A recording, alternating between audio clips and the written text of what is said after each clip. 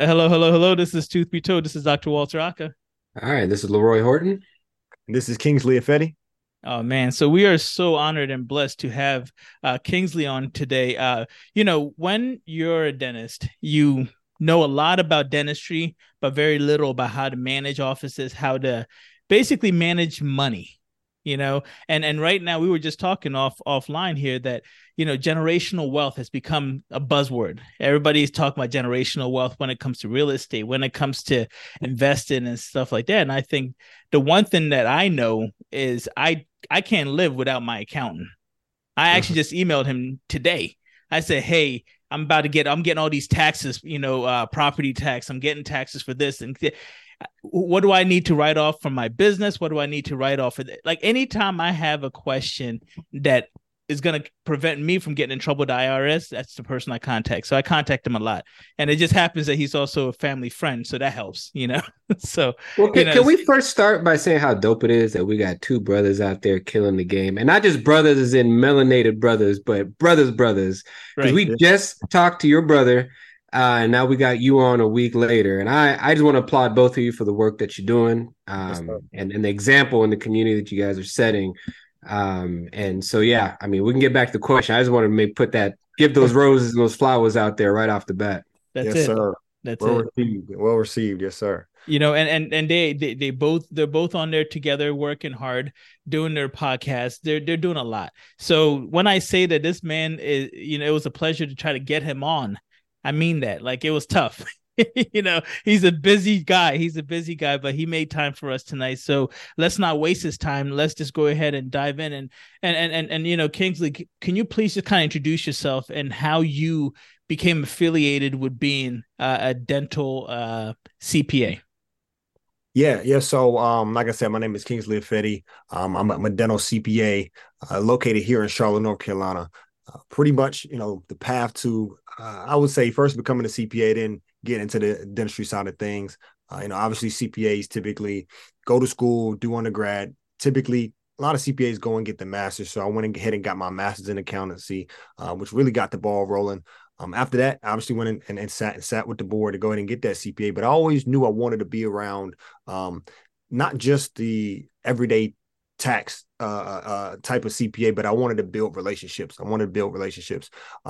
So my brother that was on last episode, Dr. Jermaine Ifedi, when he opened his practice here in Charlotte, Empire Dental Group, he said, "Hey Kingsley, you know, I want to make sure that you are one of the first key founders of what we have going on here." And I was actually his first office manager. So pretty much from, insurance verifications, checking patients in, doing all of the consent forms, et cetera, even to a point, right? Looking over treatment plans, looking at the financials, really gave me a really deep insight on the world of dentistry.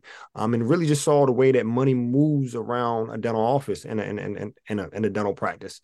So pretty much, like I said, I wanted to blend the financial CPA background with the practice and the healthcare part, the psychology of money, the psychology of patients, and just pretty much blend it all together to pretty much help dental professionals maximize their profession. Okay, now tell me, because it's a little bit nuanced, right? What is the difference between what most offices will have, which is a bookkeeper, Exactly. and then a CPA that comes in maybe quarterly to kind of tighten up the financials and do the taxes at the end of the year? What's the difference between a bookkeeper and an actual CPA? Yeah, great question. So bookkeeper is legit going to just keep your books. So your books, and you can call it any fancy thing you want, is typically keeping your accounting records. So basically, every time you go to the bank, you swipe your card as a business owner or 1099 practice owner, you need to keep records because every year you need to be able to have a profit and loss and a balance sheet. What that's going to do is help you during tax time. But what me and what I believe as a dental CPA is your profit and loss statement, right? That's telling you what money came in and what money came out, right? Your balance sheet is telling you what you own, right? Assets, what you owe, liabilities, whatever is left over is equity. I don't believe that should just be a tax time conversation. I believe that should drive your decision making as a practice owner, Mm. because it's kind of like driving a car at night without headlights. You can do it, but you're kind of driving blind. You don't know what your collections are. You don't know what you don't know what you're producing versus what you're collecting on. I mean, You can have $1 million practice in production, but only collecting on 700,000. That's $300,000 that you think you need to do more marketing, but you just need to get better at collecting money, right? So the financials are there to help you kind of navigate the day to day, not just, okay, during tax time I need to give this to my CPA. So long story short, biggest difference between a bookkeeper and a CPA, bookkeeper is just going to be giving you the monthly profit and loss and a monthly balance sheet.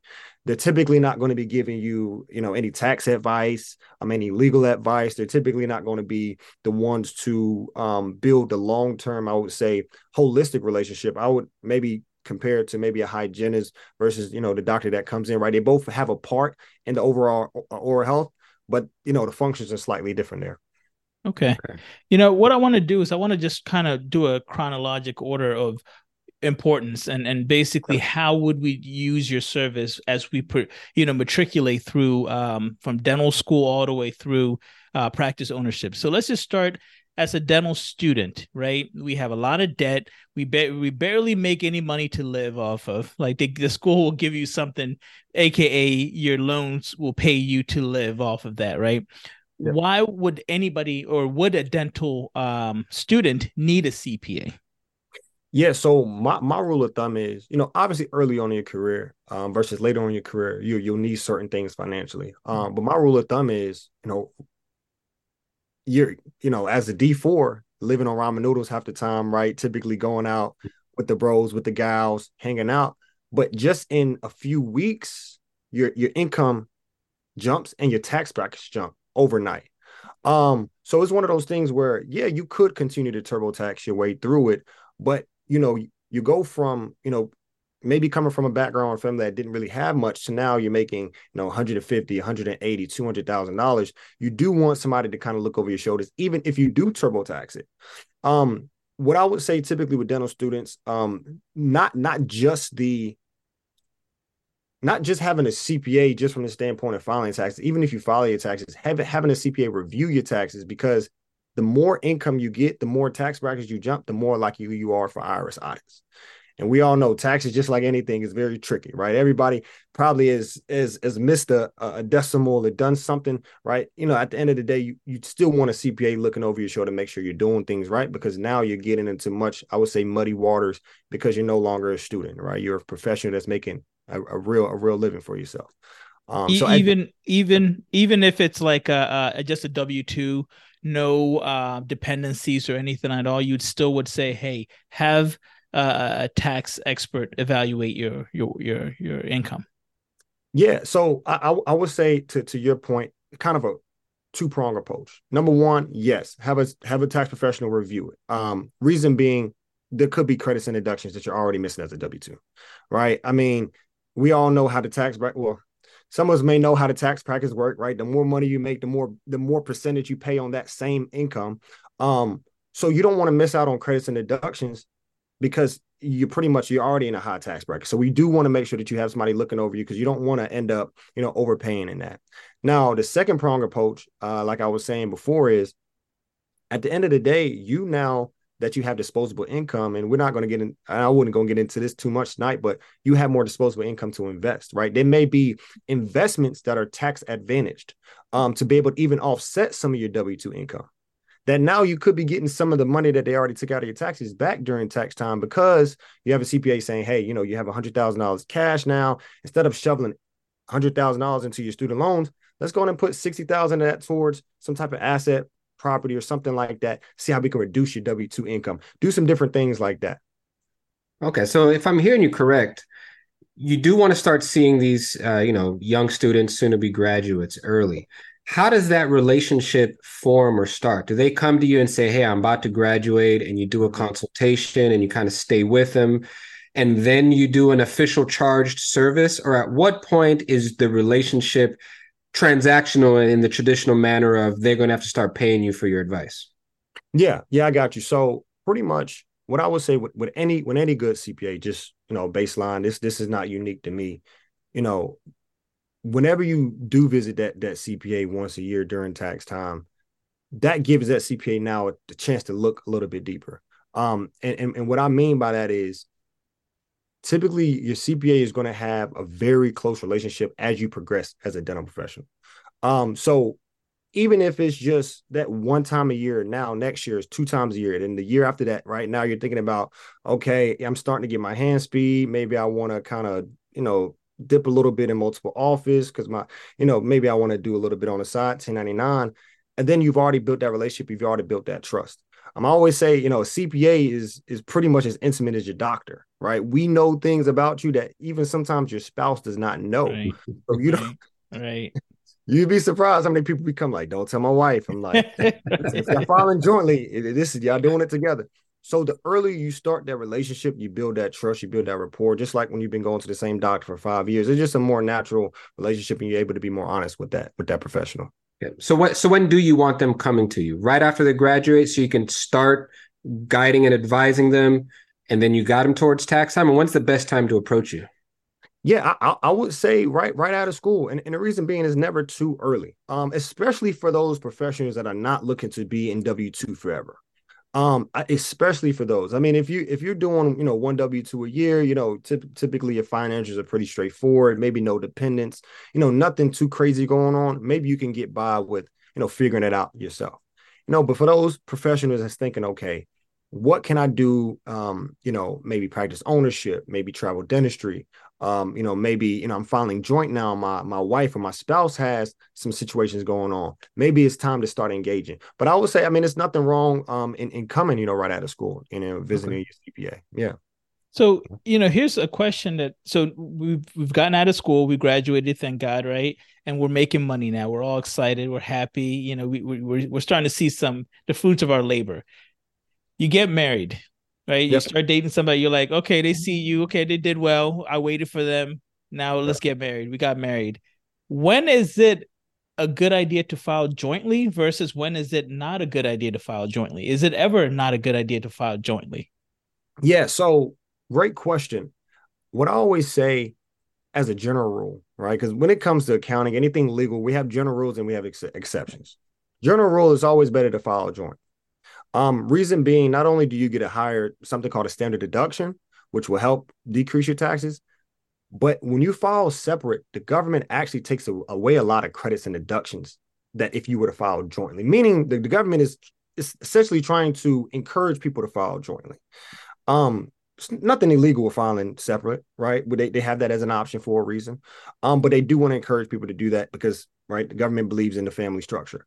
But like I said, they do take away some credits and deductions if you do file separately. And it's a few other things that they do. Now, the situation that I see people filing separately, let's just say that one person has a lot of debt. Maybe they don't want to commingle funds. Maybe there's some type of prenuptial agreement in place. Another one that I see is, maybe they're just not on the same page financially for whatever reason. I always don't recommend it, but I do know that there are cases in which it's necessary, or maybe just financially they just don't want to commingle. So either way, we always handle it, the best case scenario, whatever they want to do. Yep. Okay. Okay. So for the public, because I always hear these people getting these terms mixed up. Mm-hmm. I've heard plenty of people say, "Oh, you bought a new CT machine, great! It's a tax write-off. I mean, it was pretty much free, right?" Mm-hmm. Can you give the definition of what a tax credit versus tax deduction is, and maybe some general examples of each of those? Gotcha. Great question. So tax write-off, tax deduction, business expense, those are all typically going to be used as the same word.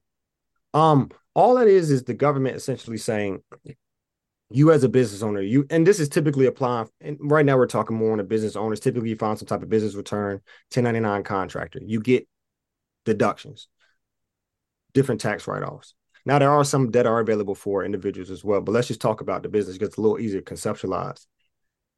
With a deduction or a business write-off and expense, typically you go make your income, right? Whatever you go spend, as far as, let's say that you're buying a new machine, you're buying dental equipment, maybe you need to send something off to the lab, right? It's lab fees involved. Whatever you spend now becomes a business write-off, meaning that if you make $100,000, as a dental practice owner, and you go and you spend $60,000 in expenses to run your dental practice, there's $40,000 left over. Now that $40,000 is the only money that the government's going to tax, because how can they tax money that you've already spent? You know what I mean? So they don't tax you on revenue, right? Or collections, right? That's typically the top line. They tax you on revenue or collections minus expenses and whatever is left over, right? We call profit. That's typically what you be getting taxed on. Right. Now, that's what I just explained as a deduction. Now, a credit is slightly different. A credit is dollar for dollar. So typically, what ends up happening is in the equation that I just gave, right? We have revenue collections minus all the different eligible expenses, write-offs, deductions, whatever you want to call it, equals your profit, right? Now, at this point, that's when credits now come into the play.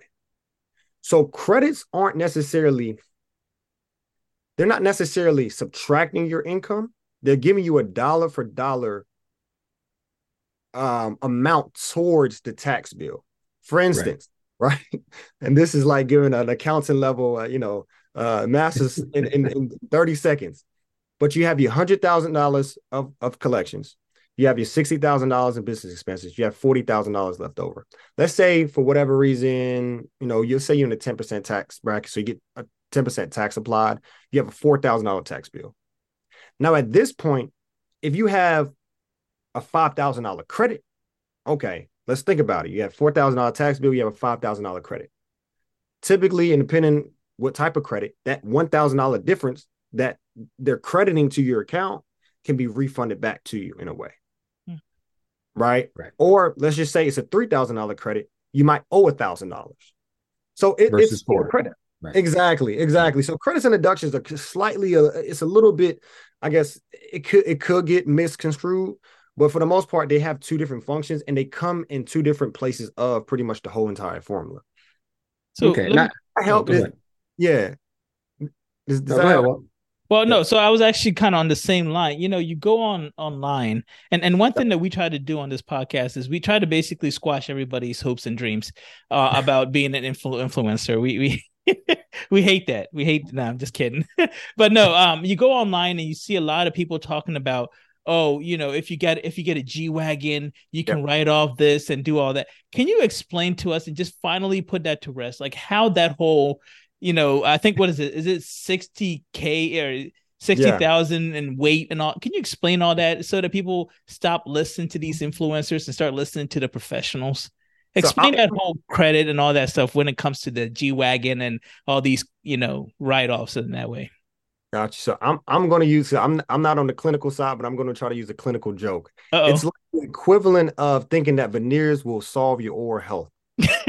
It's like fixing the look of it, but it's still underlying the disease and all right. of this. Okay. So meaning what I'm trying to say with that is everything that when it comes to taxes and all these things you see online, are they illegal? Are they wrong? Typically not, but they will apply to certain circumstances. There's literally no legal or tax advice that anybody can give that will apply to you, apply to me, apply to the dental student that's coming out a year one. It's all circumstantial. And that's why us accountants, we always have a joke that it always depends because it's reality. Now, as far as the vehicle, purchasing a vehicle, where that came about was back in 2017, Tax Cuts and Jobs Act, Donald Trump, right? We all know him, introduced this tax bill that was really favorable to business owners. His belief was, if we encourage business owners to spend more, to do more, right, the economy will grow. So there was a caveat, something called bonus depreciation, in which what they said was certain vehicles over 6,000 pounds, you'd be able to expense the whole entire vehicle in year one. So the thing about when you buy any type of asset, whether that's a building, whether that's a car, that CBCT machine, whatever it is, you can't expense it all in year one. Meaning if you make $100,000, right? And let's just say that CBC machine costs $80,000. If you let me use a better example. Let's say you make $100,000, right? And you have the CBC team get my words mixed up. Yeah, CBCT, yeah. that costs $50,000. Right. Typically depreciate equipment over 5 years. So meaning each year from today, from the first year to the fifth year, you take a $10,000 tax deduction for the next 5 years. That's called depreciation, right? That's the bare bones basics, meaning each year you legally have to take $10,000 for the next 5 years. What the Tax Cuts and Jobs Act effectively did was decrease the lifespan in which you can depreciate it. And they said, instead of you waiting 5 years and you taking a $10,000 deduction each year, right? We're going to let you take the whole $50,000 deduction this year, which effectively help people decrease their taxes quickly. Um, Now it may not seem like that big of a deal. I mean, but when you think about, buying $100,000 vehicle and you have $100,000 worth of income, that's the difference between if you spread that over 5 years, that's the difference between your profit being, say 5 divided by 100, 20. That's the difference between your profit being 80,000 and your profit being zero. Meaning if your profit is zero, you pay $0 in tax that year. If your profit is 80,000, you're still paying a buttload of taxes, right? So that really helped, I guess, spur economic growth. But with everything, right? It all depending on your specific situations and circumstances. Yeah. Right. But let me ask you this, because a lot of those things get announced, and how can a dentist that owns a dental office justify that a G-Wagon is a work vehicle? How dare you? I justify that every day.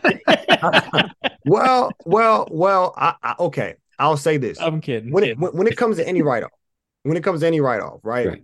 There's typically two tests. Is it ordinary and is it necessary? How I like to define it, is it ordinary? Meaning in your trade, in your business, is it ordinary to have a vehicle? Yes. When you're running a dental practice, you have to drive to work. I mean, you can't, nobody's riding horseback. And is it necessary? If I had 5 G-Wagons, probably not necessary. If I had 1 G-Wagon, we can argue why that's necessary, right?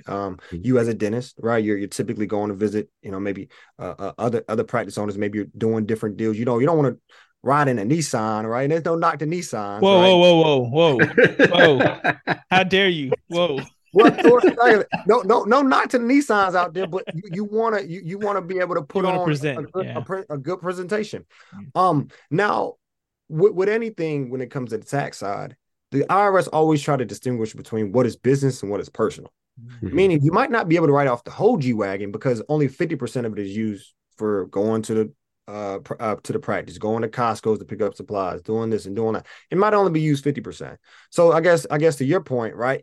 It is kind of difficult to justify why you need it 100% for business, but we have some ratios that we like to kind of talk about when it comes to that. Right. And the only reason I ask is, because when you grow up in certain areas, there's a lot of hustlers, right? Yeah. Everybody starts a business and all of a sudden they write off everything.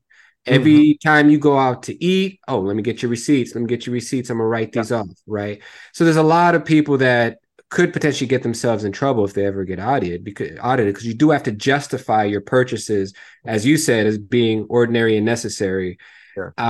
Do you or have you seen people kind of fall into those traps of maybe getting a bad advice from the wrong people and kind of going ham on some of these practices? Well, I know we experience it in the accounting world. I'm sure you experience it in the dentistry world. Everybody wants veneers, right? Nobody wants to really, I want to see how I can do the work. Let me just make, So obviously with the TikTok culture, with the social media culture, there's a lot of information out there that's just not always accurate.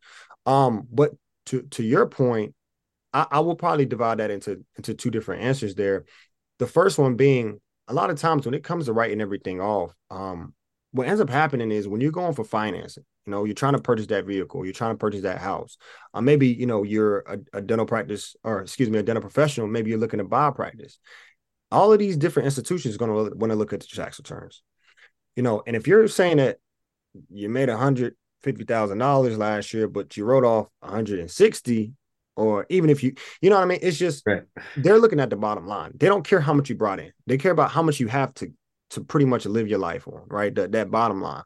So long story short, yeah, you can play the game and try to figure out how you can wiggle around and do all of this stuff. But at the end of the day, when it comes to you trying to progress, get financing, move up to the next level in your career, you're going to be stifled. And that happens so many times, especially when it comes to home ownership, because that's always what they want. They want last 2 years of tax returns, always. Right. And then number two, right? And all of this is with the assumption that it is already ordinary and necessary. Is what we're already kind of getting to there. Yeah. Yeah. So here's another thing too, that a lot of people kind of ask questions about. I just got a job, right? So I got out, I got a job, I'm so happy. I'm a dentist, right? I can put the doctor in my name and I'm excited about life. And the owner comes to me and says, well, how would you like to do this? Would you like to be a W-2 or a 1099? Yep. which one is better and which one is more beneficial from a tax point of view? And you can't say depends. And you Well, you have to give us something. well, okay. What I would say is when we first start dealing with a client, we always just try to assess what type of client this is. Are they risk adverse? Do they love stability? What is their risk tolerance? What type of lifestyle do they want to create? And then it goes back to what you just said. It depends from there. But the long story short, the biggest thing about it is just understanding the pros and cons of each. Then you make your decision based off of what do you like at a life? Do you like comfort? Do you mind being uncomfortable? Let's just start with the W-2 because that's the easiest to understand. We've all worked summer jobs. You know, we've all been on the W-2 employee side. So as a W-2 employee, and really before I even get down to differences, the biggest difference when it comes to taxes is the order in which you are taxed, which changes a lot.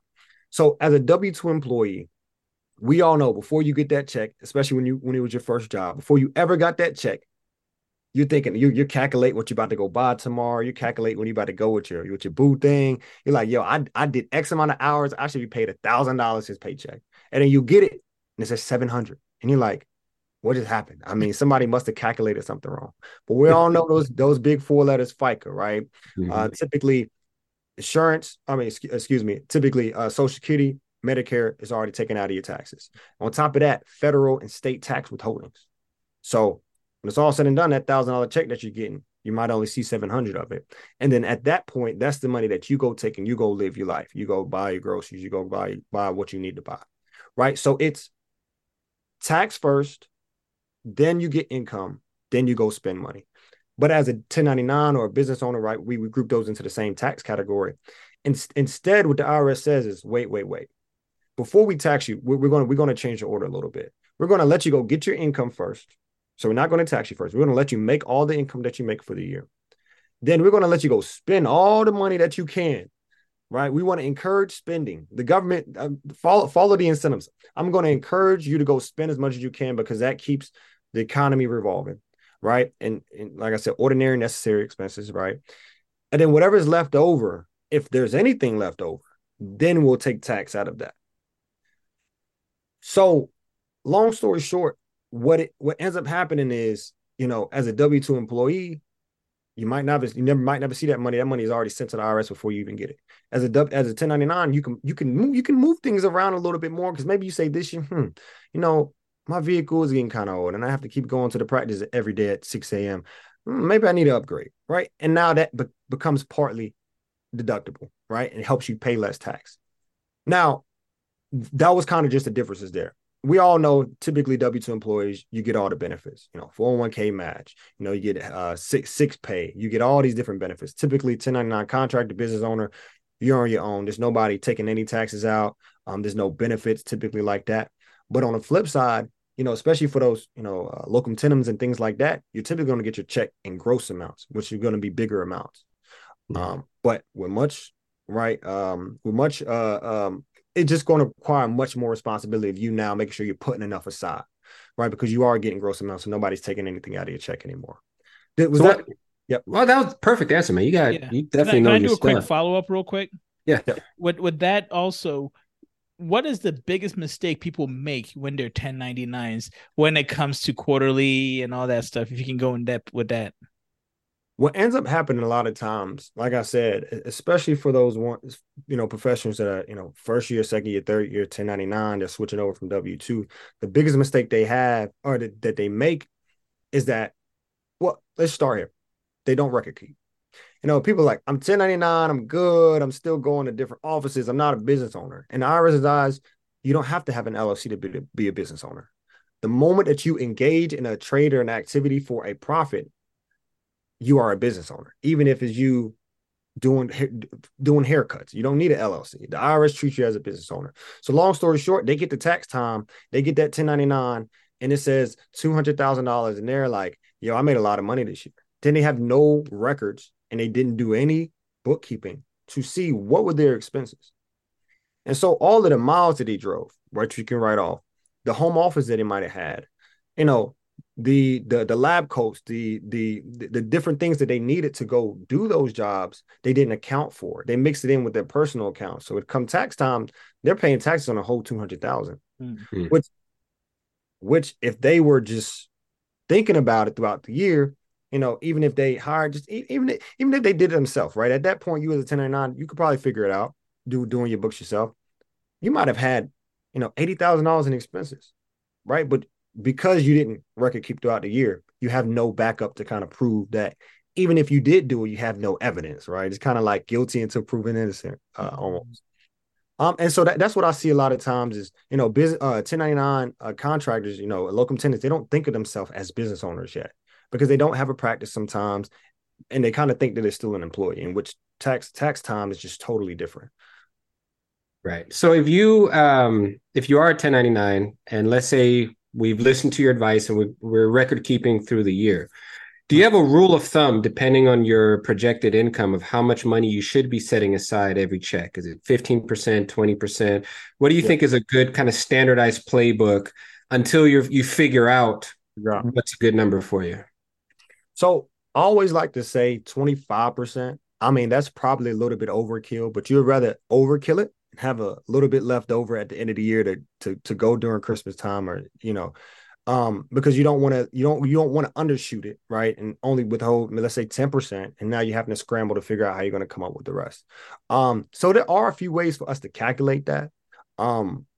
Typically, most CPAs, especially dental CPAs, they should be giving you some type of tax projection come November, so that you can know what's coming down the road. You don't want to get to January and realize that you got to come up with 40,000. I've had those conversations, unfortunately, because people have come just extremely late, but they don't have that $40,000 on hand, and now they have to go get a payment plan with the IRS, and now interest and penalties and all this unnecessary things that they could have avoided.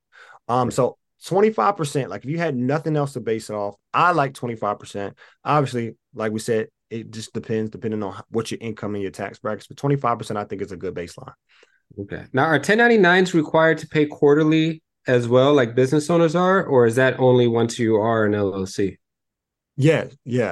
He's shaking his head. Exactly. So 1099s and the IRS are business owners, right? They are LLCs incorporated 1099. All these are synonymous for business owners and IRS. And so, for example, whether you have an LLC or not, whether you just 1099, you still get the same tax benefits as a business owner. So you still have the same tax requirements as a business owner.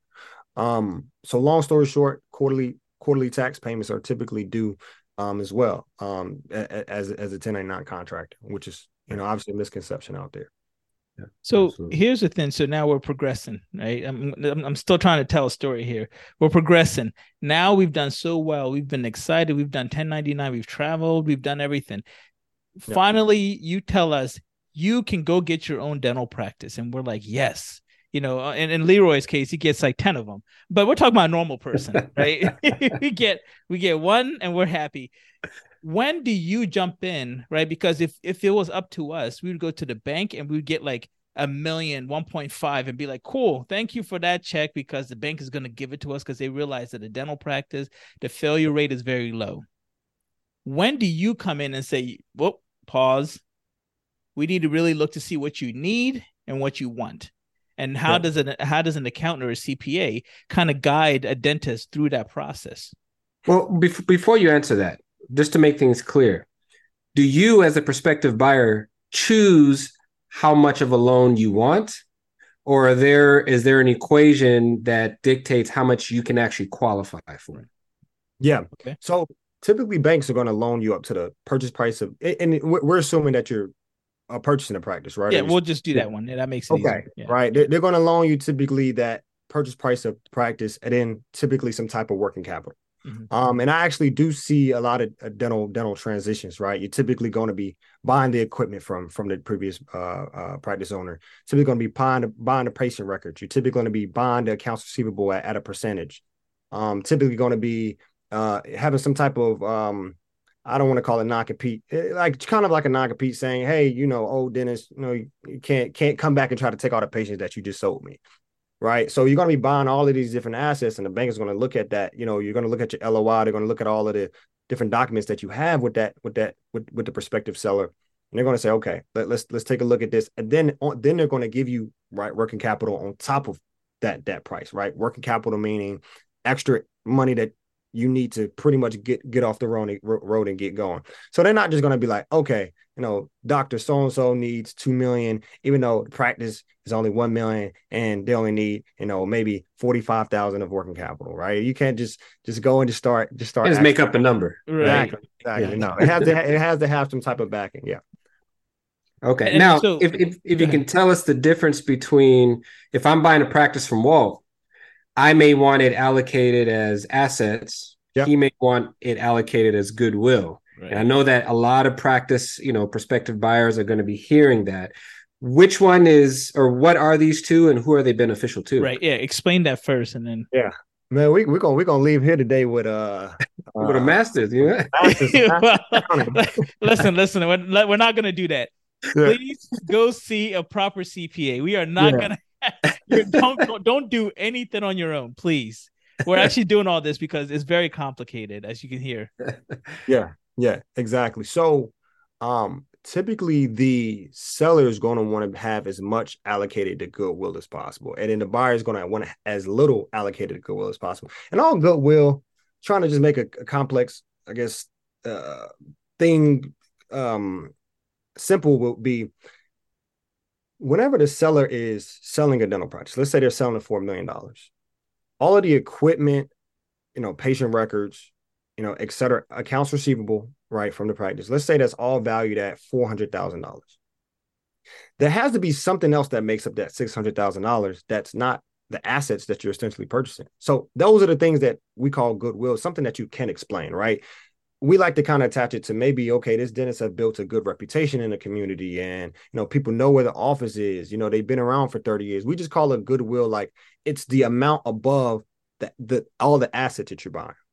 Now, the reason that the buyer does not want, the reason the buyer wants as little as possible to be quote unquote goodwill is because goodwill typically has to be amortized over a 10-year period. So amortization is pretty much the same thing as depreciation, just for an intangible asset. Intangible assets meaning like copyrights, wills, non-competes, goodwill. I think I just said goodwill. Those things that are intangible, but they're still assets that you have. So as a buyer, I would like everything to be not goodwill so that I can pretty much write off everything that I just purchased early. Year 1, year 2, year 3, because equipment typically, right? Let's just say we can allocate that whole $1 million purchase price to equipment, right? Let's say we value and do some different things, and that means that equipment now we can depreciate it over 5 years instead of 10 years if we allocated it all to goodwill. And so the opposite is true for the seller, because if the seller go ahead and allocate as much as possible to goodwill, right? The pretty much their tax consequences or the tax burden of the transaction will be a little bit more kinder. Without going into too much, right? It's like the capital gains rate, which is like the favorable rate versus the normal. Anyways, like I said, I just want to keep it there just to say, right? Typically, you do want to have a conversation with your CPA before you purchase the practice to see what that allocation and split will be between hard assets and then goodwill. Okay. Yep. Okay. See, and again, this is why we say, please go see somebody who knows what they're doing. Yeah. I get it. TikTok is nice and you get little clicks here and there, but some of the stuff that they say, I am like, what? That doesn't make any sense. Or I'll contact my CPA and he's like, no, you can't do that. I'm like, okay, thank you. You know what I mean? I look stupid, but I'm like, I'm doing it for a reason. I want to make sure people who are younger don't come in and think that they can write off all this stuff. And, oh, I bought this cell phone and I'm writing it off. And I bought new Jordans and I'm writing that off. Like you got to be smart. You got to ask the right questions, Okay, let's keep going. Let's go ahead, please. And one thing I just want to throw in there, please. As you said, that kind of reminded me, that's why I truly believe, right? It's important to have a dental specific CPA, because whenever we're talking, it's just like specialties within dentistry. You might have a good idea and a good sense of the right answer, but until you've been in that situation enough times, a normal CPA won't really know dental practice transitions. They don't really know the ins and outs of the valuations. What do we do? Is it EBITDA? Are we doing one times collections? Because as a general CPA, and I'm gonna give you a quick example. We call revenue, or we call collections revenue, right? And where in practice, we typically call collections, and we call revenue typically production, right? It's just different terminology and just different approaches even though it's all the same, I guess, formulas, there's different languages and terminology. So dental specific CPA will be able to put it in the terminology and what dentists know by. Okay. Yep. That's awesome. Okay. Yep. I'm going to ask you a question, and you may not know this, right? Yep. But I just kind of talking to people, right? We have corporations, and corporations are growing as we speak, right? And there are a lot of people who partner up with corporations. Yep. And the funny thing is, they always say, "Oh, well, I use their CPA." And I always think to myself, why would you use their CPA? Because their CPA is going to make sure that they're good financially. They're not going to look out for you. They're going to just make sure that the corporation is good, right? So what advice would you give to somebody who partners up with a corporation and then says, I'm going to use it? Would you still say, hey, no, go find your own CPA, especially a dental specific CPA, to look over all the paperwork and everything that... Right. Are CPAs objective, or are they like lawyers where they represent clients? Okay.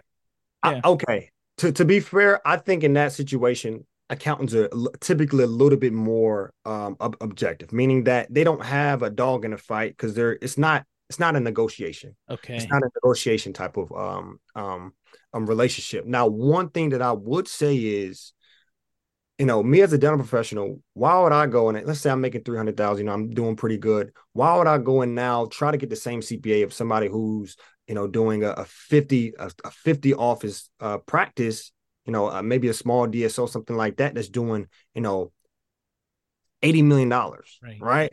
The problems that 50 office practice has, and then your $300,000, and it's no knock, right? But these are just two different strategies and two different formations, two different structures, that they would be looking at. Not saying that they wouldn't know how to handle, your tax situation, but they may not have, I would say, the capacity, because they may be dealing with these huge, bigger clients to specifically identify you and your pain points, right? And it might become kind of like you're just another number in the toolbox, versus that CPA that just deals with, dental professionals that can kind of identify and work with your specific situation. So there's no knock. I'm sure, those accountants are still great and still do a great job. But I guess me as a dental professional, I'll be thinking, will I still get that, I guess, concierge level service, even though I'm, a little bit small on the totem pole compared to those big 50 office practices?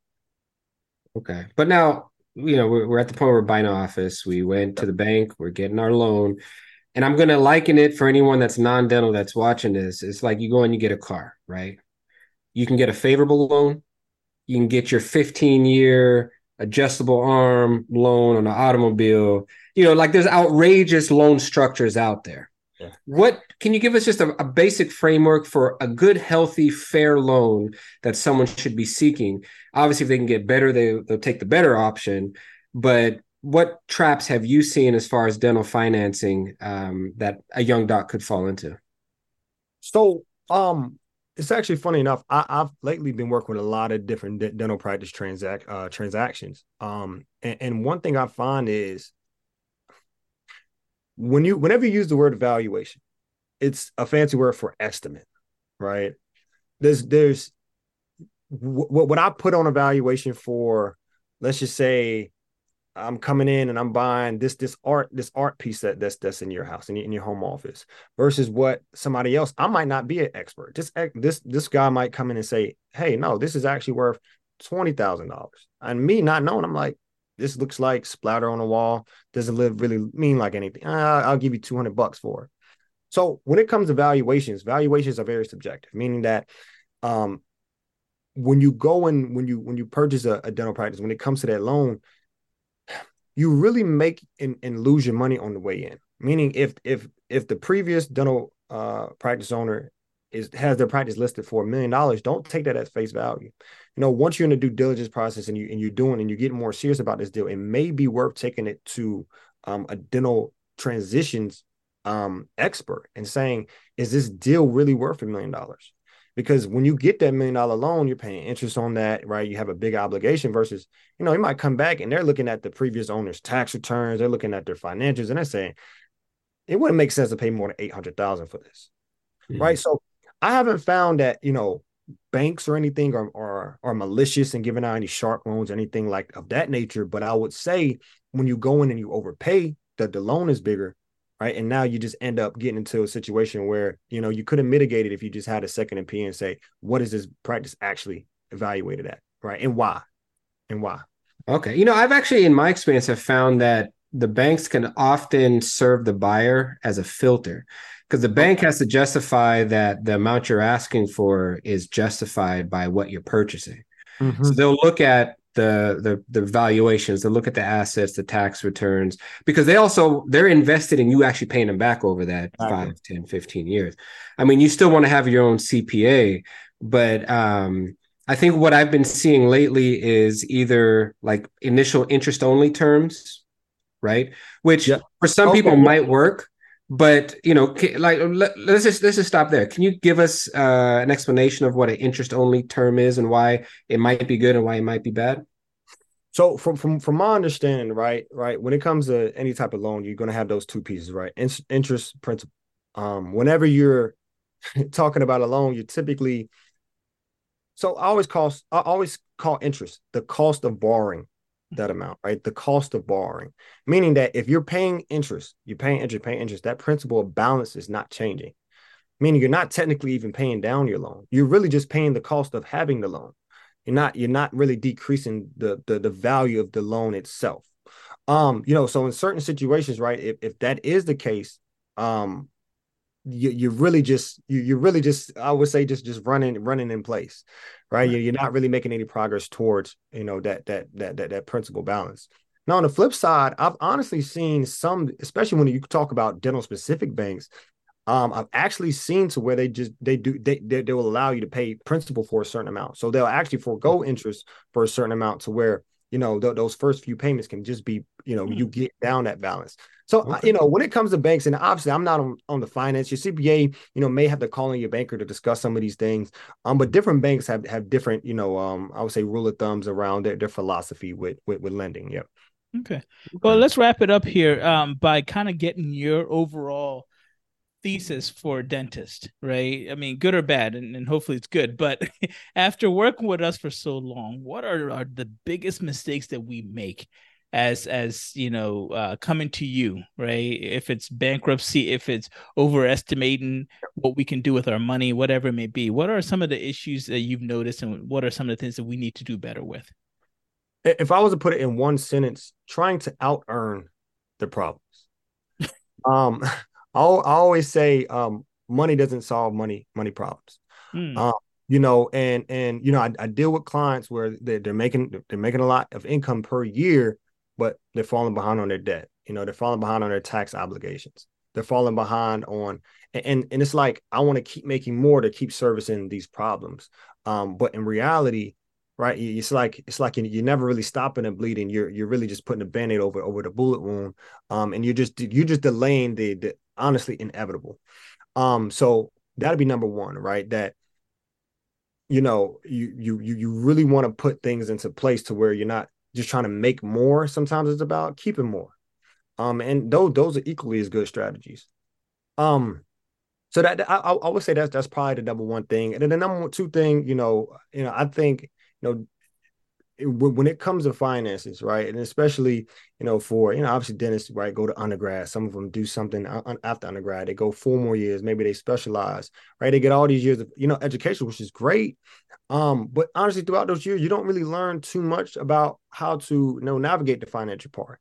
So it's one of those things. Whereas don't think that it makes you less of a professional to say, hey, let me go talk to somebody about this part of my finances, right? It doesn't make you any less smart, doesn't make you any less of a doctor, because at the end of the day, if Elon Musk and Donald Trump and all these guys have accountants, and these are guys that are making millions of times of what the average person is making, if they have teams of accountants, why can't you have a CPA on your side? So mm, Yeah, that's a good point. I did have one last question on my end, man, is because I know we talked about generational wealth before we started recording. How is it that, let's say I buy an office, I invest all these years, and it's profitable, I make money, it's worth something by the time I'm ready to retire. If none of my kids are dentists and can take this over, can you explain or tie in how that can still be generational wealth if what I have to do is sell this to someone else? Because a lot of times these terms make it sound like, oh, well, yeah, it's generational. You pass it down to your kids. But in most states, you can't own a dental office if you're not a licensed dentist, right? So how can we transition what we own as a dental office to actually be or to be considered generational wealth? Yeah, exactly. So to your point, over your 30, 35-year career, you spent building this essential, asset, right? It's giving you income each year, but ultimately, right, you're building patient lists. Ultimately, you're building a good rapport in the community. Your bond is dental equipment. So you have this physical bundle of money essentially that we call an asset, right? It's just in a different form of cash, right? That equipment or that goodwill just in a different form of cash. But you have that when it's all said and done, you're ready to exit, you're ready to retire. So not only, could you go and sell that, but, what you can also do is pretty much figure out ways that you can roll that over into other generational assets, right? Because just because you're out of dentistry and you have this lump sum of $1 million doesn't mean that your generational wealth journey ends, right? There are ways that you can roll that into maybe different accounts for your kids, and that's more so going down the finance end. But there's a lot of strategy when it comes to that, and when it comes to the end of your practice days, man. Perfect. Can you please tell us, how do we get a hold of you? If anybody's interested in having your services, they don't necessarily have to be in North Carolina, correct? No. So we do service clients 50 states virtually. Perfect. So how did they get a hold of you? How did they get your services? How did they ask you questions? If we didn't ask enough questions and they still have something, how did they get a hold of you, please? Yeah, so the best place is Instagram, Kingsley Ifedi, just like my name. I keep it really simple, and also LinkedIn. I'm really active on. Same thing, Kingsley Ifedi. Now, if you really want to get really extravagant with it, you can always find us, every Tuesday with the Generational Dental Wealth podcast as well. And we do sometimes some episodes we do take live questions as well, in which we do try to hear from what people are thinking. So either of those three avenues will works for me. That's awesome. That is awesome. I'll tell you what, man, we've all been blessed with your knowledge and expertise. And if nothing else, even if no one's going to walk away remembering every single detail of what we spoke about, to at least walk away knowing that, hey, when you start making money, get a money expert, get a numbers expert on your team to protect you, sometimes from yourself, and the money that you're going to be making. So it can be generational and it's not burning holes in your pocket. Exactly. That's awesome, man. Well, thank you, sir. Really appreciate your time. Honestly, this has been awesome. You've helped. I can guarantee you've helped a lot of people, and you basically put some knowledge into people that maybe Instagram did not do, or TikTok, or whatever it may be. This is real information, people. I just want to let everybody know that. Yes. So really appreciate you, brother. Yes, sir. Thank you all. Yes, sir. All right. Take care, man. Thank you for listening to this episode of Truth Be Told. The opinions on this episode are just that, our opinions. Please consult your dental professional before taking any action with your dental health. If you have any questions about anything you heard on this episode, please contact us at Real Dentist with an S. That's REAL Dentist with an S at gmail.com. We would be very happy to return any message that we receive because we love the communication that we have with our listeners.